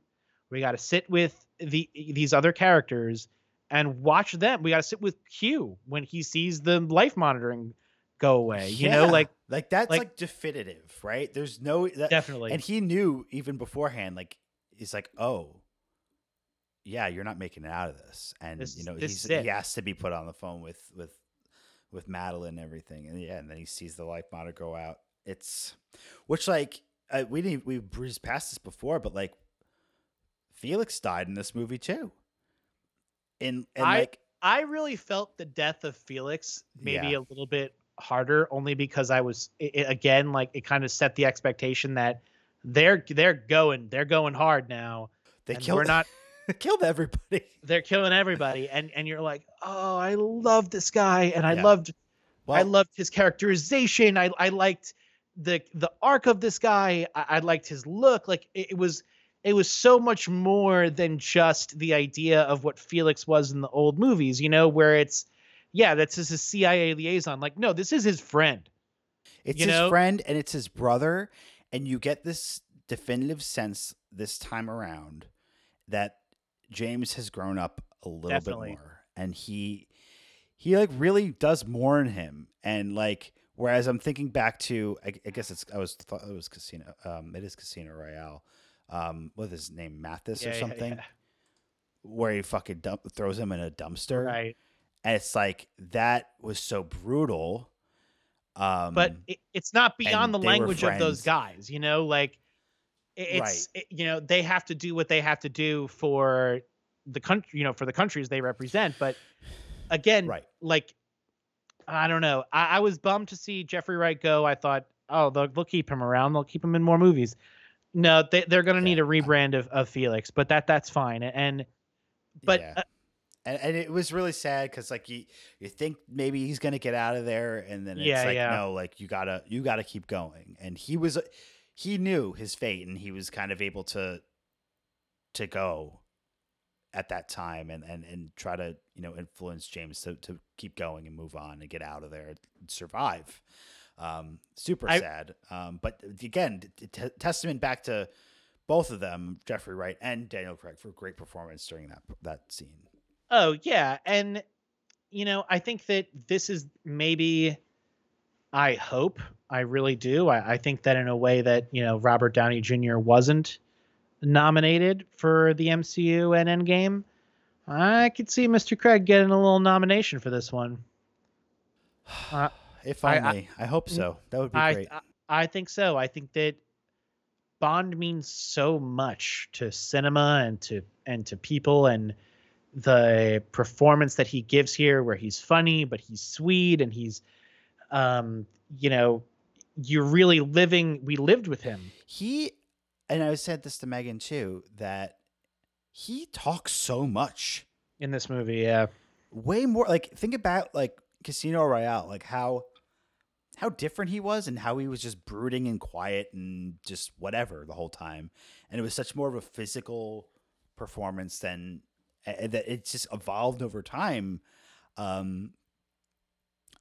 loved it. I think I just really like to see that evolution of what he's done. And, just some of the lines he has, and like, oh, like the scenes with Mallory and stuff like that. It's like, man, he's just really, he's not holding back anymore. He just didn't give a shit. Yeah, man. I think, listen, I'm so grateful to have grown up in the Craig era. I think this is his best performance of any of the other movies. I think he'll be his, and we could talk about this in other podcasts, but I think his legacy may not be solely this movie, but I think you could watch the movies in any order. You're going to end on this one. Yep. You have to. You have to. You have to. You have to get to this culmination point. So now we have some if you want, if whatever. But so we got two kind of easy categories, and then one category I'm sure we'll take maybe another little bit more time on it. I think the legacy continuity moment, the relevancy of this movie is obviously a 10. I think that this is, again, we've talked about the culmination of these 5 movies of 15 years of playing James Bond, seeing the character really change and grow. And, obviously the care that goes into that here and the retconning even of itself is artful. Yeah. What do you think? I agree. 10. This movie did something that no other Bond has ever done before, killing James Bond. They actually gave a great send-off to the character. And obviously we were already saying how relevant it feels in terms of like the virus and all that. I think the point you were making before, if he gets nominated, that gives us like an 11, right? It just... Oh, yeah. So... that takes it to a whole different level. A whole other level. So great on that category. I think on the special effects category, again, me and you are both on 10 and 10 is on the boards. Why? I think that, again, I had missed the sci-fi elements of the James Bond franchise. And I think that while, you can even see, what did we give Spectre for this rating? We had 7, 8. Oh, pretty good. But even still, I think this movie kind of mixes, sci-fi elements with the realism. I think that knowing that motorcycle jump at the beginning is really shot on film. The stunt actors, the action that they do to shoot these films is unprecedented. I highly recommend that you guys go and watch the behind the scenes featurettes on these documents, these DVDs. They're on YouTube, a lot of them. Go and look at the process of making a Bond movie, because it's really much more than the director and Daniel Craig. It really is an entire industry of people, from the stunt coordinators to the production designers to the people that are setting up, the squibs. Like, there's just so much love and care in every stitch of this movie. And, the magnetic sequence, the explosion sequence in London at the beginning of the movie. I'm also going to throw into this category the cinematography, because, again, this movie is gorgeous. Everything is centered. The fog and the forest, the shots of London at the beginning of the day, just the like amazing the ice sequence with the ice, Cuba, the Havana sequence. Like, it's just so gorgeous and so thoughtfully crafted. And again, like, the teams that are making these movies, like, it's thousands and thousands of people, and it's not just like Endgame where it's people who are making, animations or CGI to look as believable as they possibly can get for you to suspend your disbelief that Ant-Man is fighting Thanos or whatever. But the reality is, like, so much of these movies have been dependent on capturing real practical special effects. And Frank and I are such huge fans of that, and so appreciative that the Bond family and the Bond community goes and makes these stunts real. Right. And in some sense, like, you could think that, every movie that comes out is going to have better special effects than the one after that. But the reality is that because of, like, the mixture of digital and practical, like, you got to find the sweet spot. And a lot of the movies that we've watched really do that. And this one really just nails it. And it would have been a real bummer if across the board we're like, yeah, this movie's awesome, and then, like, the special effects were crap, right? Like, it's just firing on all cylinders, and it goes back to the direction. Controversial theory for the end of this podcast. I think Bond directors should just get one movie. I think it should be like how Warner Brothers is going with DC. I don't think you bring on people for multiple films. They're not executing a vision. I think that you bring somebody on, you turn them and you burn them and you move on to the next one. I think that's fine. You know, what else are they going to do? What else is sustainable here? Like well, it's just it's that level of ownership. Like it should be for Bond even especially more impactful because it's not just, it's not 50 years of comic books and 20 years of movies. We're talking about 70 years of movies, 70 years of iconic action and imagery and even more so with the books. Like I think that they should think about an auteur kind of styling. Yeah. And that maybe that could be, you bring Nolan in. Nolan has a very heady, complex Bond. Nobody understands. You bring in Denis Villeneuve. Everything's dark. You don't know what's going on. Like it's that kind of idea. You work with different directors. You get different ideas. You execute that singularly. You're not filling their head up with what they could or can't do in the sequel. And you're just focusing on making tremendously great pictures. And I think they've mostly been doing that in the modern era, like looking at the list here, like from Pierce Brosnan on, the only one to repeat. Now, like Martin Campbell, he did too, but not in a row, and Sam Mendes. Like, I think you see that the first time out, they nail it. Or Martin Campbell nailed it in both GoldenEye and. Well, he's the exception to the rule, right? Like I don't know how you do that, but Sam Mendes, first time, got it. Just walk away. Yeah. Stay on top, right? So, I agree with you. I think that's a great idea. All right. So now score and our song. favorite category. Da-da-da-da-da. All right. No Time to Die, Billie Eilish. Do I love this song? No.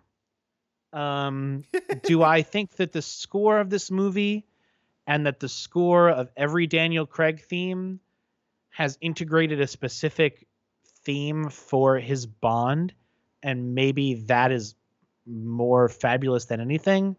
Yes. Mm-hmm. And I think that, go back and listen to, because I was listening to it this week. I was listening to the Cornell song, from Casino Royale, right? The Jack White, Ashley Keys song, and the obviously Skyfall, as well as the Writings on the Wall from Sam Smith. They're all based off this kind of 3-chord progression. Mm-hmm. And in that way, you kind of have this like theme for our Craig's Bond. Combine that with the musical genius talents and stylings of Hans, our big boy Hans Zimmer. Yep. This movie is a rock concert. I think the differentiating factor between our scores is I probably like the Billie Eilish song a little bit more than you do. Okay. I like it. It gets stuck in my head a little bit, and I'm cool with that. It's not very. It is called No Time to Die, right? I believe. Yeah. But it doesn't like hammer it home like some of the older movies where it's like. No, you're right. It's kind of a regular song, and to their credit, like the ability for these songs to stand alone beyond Bond is their staying power. Yeah. Right? Like it's not only like people can listen to Shirley Bassey, Goldfinger, but like in context, right? Like you would be really nuts to like play that at a party. But like, if you play No Time to Die from Billie Eilish, they'll be like, "Oh, this is cool. It's from the Bond movie. All right, that's fine." Yeah. Yeah, that's cool. But what I wanted to talk about is like I think that the Dark Knight score has a lot of influence on this score, and that could be the Hansness of it all. Probably. But it's specifically that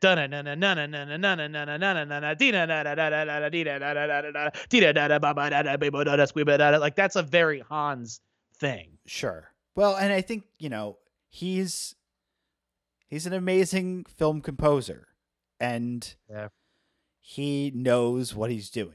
And he's not he builds tension. He's not going to just come in out of nowhere. He's going to be like, all right, what did the other guys do? And he's going to take all the things that really gelled with the movies and what people like, and he put it together. And I mean, again, like, you have this ending that you have to build up to, and I don't know. It really, to me, it really worked. So, I gave it a 9. And You gave it an 8. Again, largely the success of a score is when you're not thinking about it. Absolutely. It's when it really fades into the moment where the music and the cinema blends together, that you're so lost in it. And I think that he achieves that. I wish they had brought him in earlier. I think he would have killed it. I think he would have been. Whereas a director should be one and done, I think a composer can really come into their own after a few entries. Yeah, build some John Williams style themes. You know what I mean? Like, let's have a Leia Seydoux theme. Let's have a, we have a Princess Leia theme. Let's have a Leia Seydoux theme. Let's have a Q theme. You know what I mean? Like, we'd fucking cream our pants. I love that. Well, I mean, and like obviously you get that in the Avengers too, but every character kind of has their own from their own movies. But exactly. Yeah, I love that. So somehow, some way, even though we didn't give the same score to every category here, we match. If you did the math, which I don't think you should have because we were not very focused, 86s from both AJ and I, which B+. Which is kind of how I feel about this movie. Yeah. Maybe like if I was just going to score it, maybe out of nowhere, I probably maybe would give a little higher than that. But I really enjoyed it. Is it my favorite Daniel Craig? Probably not. Is it my favorite James Bond movie? Probably not. But it certainly did something new, and it did something that we've never seen before, and maybe we won't see again. And it was really a fitting culmination to the saga for the James Bond, Daniel Craig era of Bond. And I feel like they nailed the landing as good as they could have. It's a good movie. Like, I think that's something I definitely didn't take for granted in watching all these Bond movies. They're not all good movies, and I think that we've seen so many movies now, and the language of movies has changed so much, but even still, the idea that we can look at Octopussy and be like, this is an objectively bad movie, and look at Skyfall as being a rock concert, like, it's two, or Casino Royale even, like, it's just two different kind of ways of looking at cinema. And I'm so glad that this movie ends righteously. Like, you're almost not supposed to love the end of this movie. You know what I mean? Yeah. It's bittersweet. Well, so it's so bittersweet. We're seeing the end of our favorite guy, the guy who humanized James Bond in a way. Will they ever figure that out, how to do that again? Maybe not, Yeah, and I think there's going to be a lot of people that are not going to like the end because there's going to be people who hate this, yes. Right, but that's the beauty of something that, what is it, Vision says? Like, it's not... humanity, like, it doesn't last forever, or like... it's not beautiful because it lasts, forever. Yeah, that's it. And that's, I think, one of the best things about endings. I love endings. Sometimes it ended they don't stick landings sometimes, but when they do, it's awesome. The endings from a definitive creator are not supposed to fulfill like our individual ideas. It's supposed to fulfill the character. And if you solely think about who this James Bond was, he's fulfilled. Yeah. And they tied up all the loose ends. Every single one, almost annoyingly so, but I'm going to let that pass. So I think, yeah, man, this was like, it's crazy to be at this point of the game. You know what I mean? Yeah. I couldn't have imagined being with anybody else. So thank you, my best buddy in the whole world, for doing this with me. Yeah. I can't believe we did it. 25 Bond movies. We fucking did it, man. We watched them all. We thought about it. We told everybody what we thought. I have one interesting point looking at our chart here. We scored this higher than Casino Royale. Casino Royale Ooh. was at the beginning of everything, so I don't know how much I trust our scores. Maybe we go back and feel a little differently now, but yeah, that's an interesting point. Whereas the rest of his, I kind of agree with that. It's it's not the best, but it's middle of the pack, you know. So Yeah. So I think this is the question everybody's been lingering on now, and there'll probably be more podcasts about this and more tweets, and we'll have more thoughts about it. But I just real quickly for the fans who know that we've been thinking about it and talking about it, what do you think they're going to do next, Frank? well, so I don't know if you stayed until the end of the movie, but spoiler I alert, did he's not. alive. Just kidding. Oh, I No. would have lost my shit. No, but at the very end of the credits, as every James Bond has, is James Bond will return. Really? Yeah.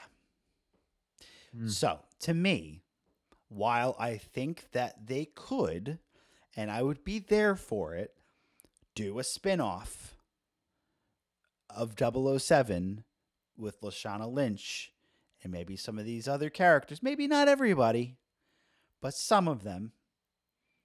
I think Tanner, that at least. the Tanner, maybe you get a cameo of M, maybe Moneypenny or something like that. That would be cool. Moneypenny and 007, like a female led movie. Cool. I don't know. I think what they're telling us is that they are taking a break. I mean, they've taken fucking so many breaks. It took 5 years for this movie to come out, but they're not casting yet. They're going to take their time and think about it. I think they're going to recast Bond and they're going to reboot. Now, will they have two side things going and do like this spin-off movie, see how it performs, and then reboot? Maybe. But there's going to be a new James Bond before the end of the decade. Ooh. That's what you think? Yep. Mm. And it's only the beginning of the decade, so like that's a pretty good bet. That's a pretty good bet, Franks. I'm gonna. So I know that I've said this before on our own podcast, but again, I think this is the best way forward. I think the best future for Bond is to go closer to the Ian Fleming novels and to reboot into period pieces and to kind of go closer to what they were, link up more of the continuity a la the MCU, and to play off the nostalgia of what was the Sean Connery movies while bringing in other elements that we couldn't have seen during the film language of that time. And that may be a good way to continue the franchise going forward. Having said that, I don't think that's very likely looking at where this Bond leaves off. So my only hope is that they are excruciatingly thoughtful about what comes next. I think that there is something to be said that there needs to be a tremendously long break between this film and the next film. I think it needs to be 5 years plus. I think people need to be hurting for Bond. I think we need almost the idea of secret agents and spycraft to become vogue again. I think we're seeing it a little bit in the news. I don't know if you saw over the weekend, but there was a couple that were arrested by the FBI who were selling secrets to China about our nuclear submarines. I think that, spycraft is alive and well. We've never really seen modern social media and internet computing power as the central plot of a modern Bond movie. And I think that that's an easy plot for them to play with. I also don't think that Bond works outside of his general parameters. So I wouldn't want to see like a post-apocalyptic Bond or like a Bond in the middle of World War III. But I would see, and I think that maybe, again, they're very inspired by reactive ideas, what ifs. I would see, what if Bond failed to stop Dr. No? What if Goldmember succeeded? What if, or Goldfinger? What if, all this different shit? Like Yeah. maybe think about it. I hope that they are thoughtful. That's my only hope. So Is that they think about it. yeah, the other thing that I think I pitched a long time ago too, when we were talking about these, would be a return. Yes, I agree with you. We talked about this. Pierce Brosnan. A Pierce Brosnan, a Timothy Dalton return could be fucking awesome. Yeah, that could be really fun. Because again, something they've never done before, something that they really don't have that many opportunities left to do. Yes. It's like you've only got these actors around. Although Lazenby might be alive still, but he ain't doing it. No, he's not included. And so and knowing the way that Craig is done, I can't see him ever coming back. No, he's really quite done. So like, if you want to go back and have a fun time and see what's up with Pierce Brosnan's Bond, 20 years later or whatever it is, I'm there for it. That could be a good time. I like your idea of period piece too. I think that could be fun. I think the hard thing about it is that Bond always tries to push the envelope, and how do you make it like not feel really so old and racist and sexist? No, you're right. I don't think Bond works on TV. I think Bond must remain in the cinemas, and I think that they're so smart, the geniuses at MGM, to keep this movie in a fucking theater. Like, that had to be some financial fucking Stugotz. Well, like, come on, man. And the thing I was going to say about this before, like, I wonder part of the reason why this movie didn't do as well at the box office, they had to market it so many fucking times. You're right. 3 different times. Like, how much money they spent on marketing that just went down the drain. And they were just like, I don't know, people know it's coming. I don't feel like it was like really out there this time around. Like, that was like, oh my God, down your throats, Bond is coming out this weekend. Maybe that's why people didn't go. I don't know. No, there's still taxi cabs from 2020, it was definitely a feat to overcome, and only, it's also interesting. Like, I only think that this movie could have come out at this time, it would have been very different to see this movie in a non-COVID world, like, just plays so differently. And I don't know. I'm glad I saw it in the theater. Me too. Of the other movies that have come out this year and the ones I've watched at home, some of them I would have probably rather seen in the movie theater, but also like this was important to me, and I'm glad it wasn't even available at home, because I don't even think I would have gone. I think I or wouldn't have watched it at home. I would have gone to the theater if I had the choice. Well, listen, folks, you've been listening to us talk about James Bond for a very long time. 24 episodes and then 2 hours plus here. Thank you. Thank you so much. It's such a fucking gift to be able to do this, and especially with one of my best buddies in the history of the universe, Mr. Frank Marsilio, the man holding down the rhythm of my life. Thank you, dude. Thank you, listeners. Thank you, Daniel Craig. Thank you, everybody. What a fucking joy it is to get to do this. We have more stuff coming out. There's a lot of content hitting the world this October. It's probably more content than Frank and I were absolutely ever prepared to do. No, but we both have watched all of What If. We've watched all of What If. We thought it would be annoying to hassle you guys every week with a new episode. We are going to see Venom. I've heard that it's a movie. If you guys watch The Sopranos, I am about to watch the movie immediately after I get done with this phone call. But there's also Dune. There's also The Eternals. There is a tremendous amount of stuff coming out this month. There's also great stuff on Disney Plus right now. We live in a total fucking overstimulated world of content. So if you just hang with us, Frank and I are going to try to do our best to get these episodes out before the babies are here. And once that happens, we will see you on the other side. But for the next couple of weeks. Stay tuned. Keep listening. Let us know if you have any thoughts, what you thought of James Bond. We got a lot of interest from people who wanted to be on the podcast today. I am sorry. This had to be me and Frank. Yep. Be well. We're thinking about you guys. We love you, and we'll see you next week. And as always, you can find us on our website at www.longlostheroes.net. You can email us at info@longlostheroes.net. You can find us on iTunes, on Spotify, on Stitcher, Google Podcasts. You can find us on Facebook, Instagram, and Twitter at LLH Podcast. I think that's all the things that we normally say. It's been a while. Thank you for being here. And anything else for you tonight, AJ? I am so good. This was a true pleasure. Thank you, buddy. Thank you so much, and thanks everyone for listening.